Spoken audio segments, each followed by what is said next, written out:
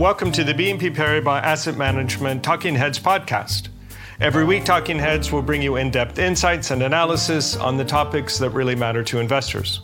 In this episode, we'll be discussing Indian equities. I'm Daniel Morris, Chief Market Strategist, and I'm joined by Jayesh Gandhi, Head of India Equities. Welcome, Jayesh, and thanks for joining me. Happy to be here. If we think about the investor attitudes today, there's probably more concern about the outlook for developed market equities than emerging market equities, given that we are concerned about the potential for a recession in the US, at least some sort of slowdown in Europe, and this being driven fundamentally by inflation that is still quite high relative to central bank targets. As you see in developed markets, and hence less worry about monetary policy tightening. Another positive point for emerging markets today is that we don't anticipate a stronger dollar like we had last year or rising interest rates. And if anything, we anticipate U.S. Treasury yields falling once the Fed finally does start cutting policy rates. Let's start with the performance of emerging market equities relative to developed market equities, though. Frankly, if we look at that performance over the last several years, EM equities have actually underperformed, though a lot of that has had to do with the performance of China and not necessarily the rest of emerging market equities ex-China. Nonetheless, it raises a question of whether or not a traditional basket approach to emerging markets is appropriate, or really should investors be thinking more about a country-specific approach. What do you think, Jayesh? We think that the basket approach can no longer work, particularly after what we've seen in the last 3 years, the changing geopolitics, the trade war. Of course, also the conflict in Ukraine is adding to the energy crisis in the world. We do believe that over the next 3 to 5 years, or probably longer, there will be certain emerging markets which will stand out in terms of growth, in terms of opportunities. Each emerging markets will take the opportunities in the right way for their own individual growth. And that is what will drive equity market returns for each of the markets separately, rather than being clubbed as a basket. So for investors' point of view, it will be very important to choose the right EM mix within their investment framework to get the returns that they're looking for. Talking about India in particular, we do believe that India has a substantial opportunity to do better than what it's done in the last 10 years in terms of equity market returns. Not one, but multiple tailwinds exist for Indian economy to grow significantly over the next 3 to 5 years. What we are talking about is the current economic size from $3.2 trillion going up to as high as $5 trillion in the next 5 years, which is 50 to 70% increase in this overall size of the economy. But this increase in the absolute size of the economy and the nominal GDP, which would grow at a compounded rate of 10 to 12%, would have significant positive implications for corporate profit growth, which we think can grow at mid-teens. And that would deliver the returns in a similar size for the Indian equities. Now, even if you take away the 3 to 5% decline in the currency or the hit because of the currency depreciation, or in dollar terms, we are talking about high single digit or low double digit growth in terms of returns being delivered by Indian equities. Now, that is substantially higher than what we've done in the last 10 years. And this opportunity does exist for India, and I'm pretty certain it exists for a few other EM countries as well.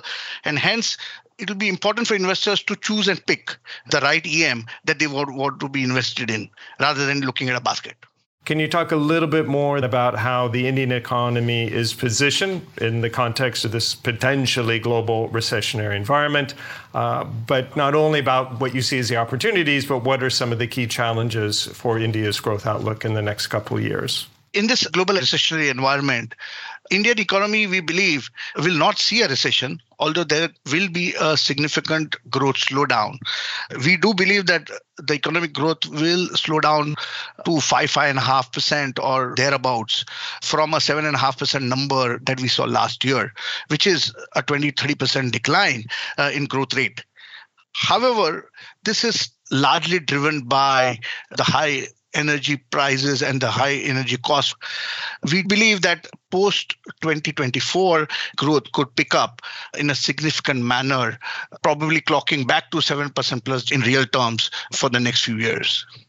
Energy is the key challenge because India continues to remain one of the largest importers of crude oil and natural gas in the world today.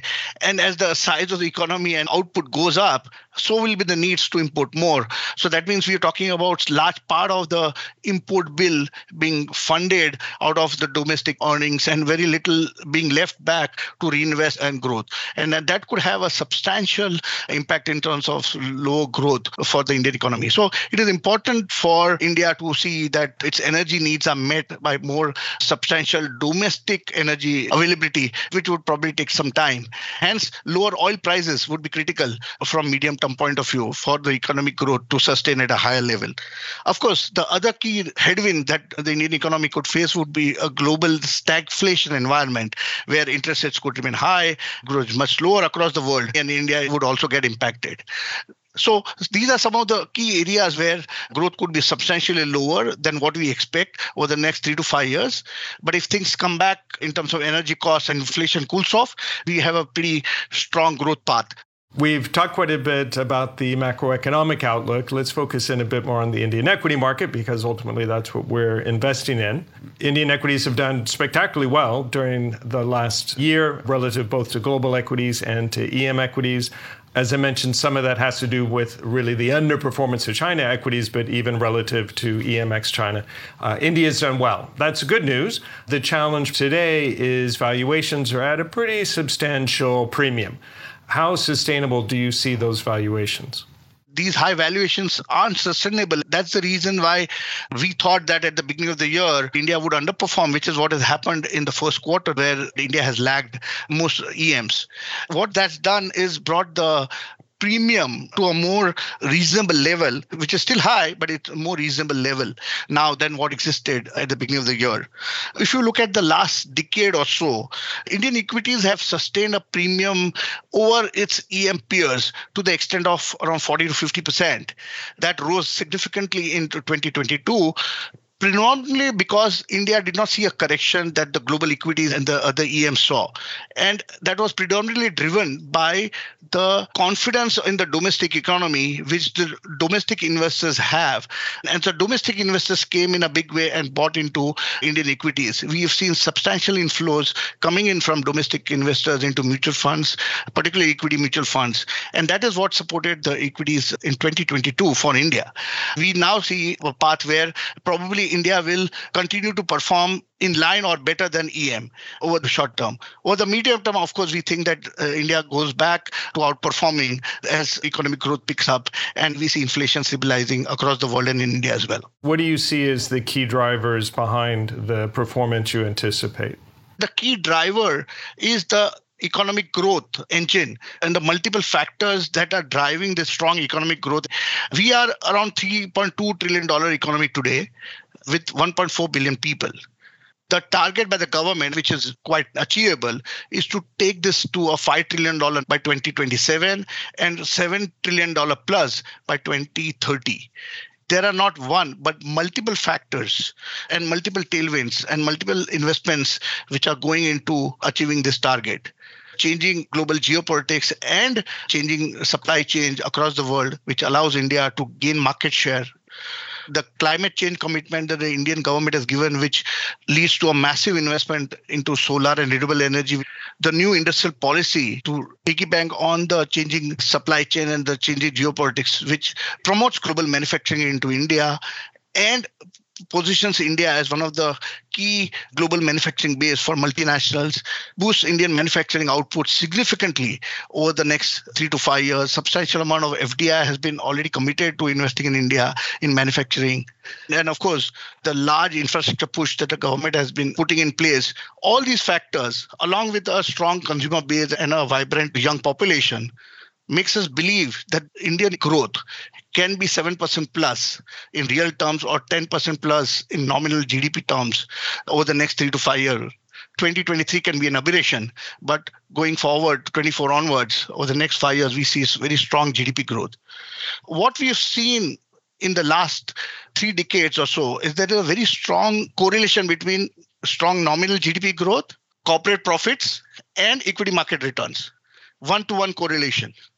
So a strong nominal GDP growth in India leads to a strong corporate profit growth and will translate into strong earnings for corporate profits, and of course leads to strong earnings and returns for equity investors. And we don't see any reason why this correlation should change in the next 3 to 5 years. So as the Indian economy goes from 3.2 trillion to 5 trillion, we will see corporate profits almost doubling from $120 billion to roughly around $250 billion by 2027.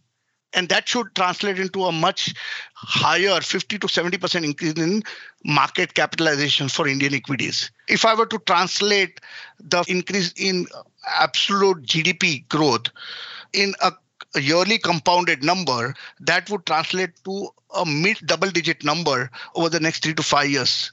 And that is the return that we expect the Indian equities to deliver. Even after taking off some rupee depreciation, which is around 3 to 5% every year, we are still talking about high single-digit dollar returns from Indian equities over the 3 to 5 year period, which can be substantial for a global investor.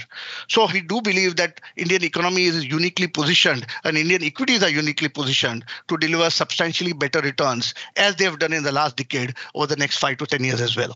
If I can summarize some of your key points, Jayesh. The first one you made was that you believe that a basket approach or just a broad EM approach for equities is not appropriate anymore. We need to look more specifically at countries, and India in that context looks quite attractive. We think about potential nominal GDP growth, certainly seems high if we're worried about recessions in the US, potentially at least slower growth in Europe. And more importantly than that short-term cyclical outperformance of Indian GDP, over the long term, there are plenty of drivers for sustained growth. For example, you mentioned deglobalization leading to greater investment in India. All of that should lead, as it has historically, to strong corporate growth and strong corporate earnings. Rephrase that. All of that should lead to strong corporate profit growth, and historically that's also led to strong economic performance, as we've seen over the last couple of years. So optimism on that front.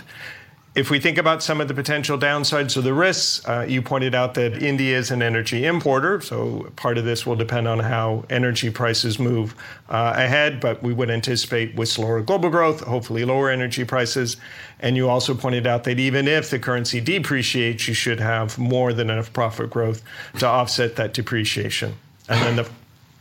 And then the final point, you did acknowledge that particularly last year, valuations had gotten quite high, but they have come down to more reasonable levels. And ultimately, if earnings growth is strong, the valuation should improve.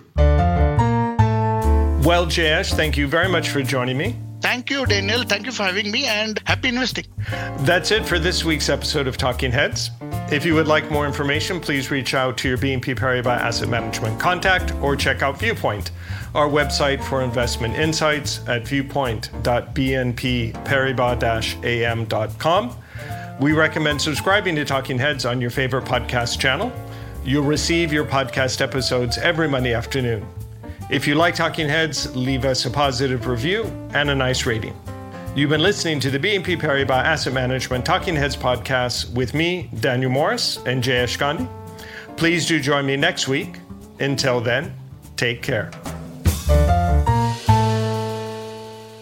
This presentation includes a discussion on current market events and is not intended as investment advice or an offer of products or services by BNP Paribas Asset Management. Please keep in mind that the information and analysis in this presentation is only current as of the publication date.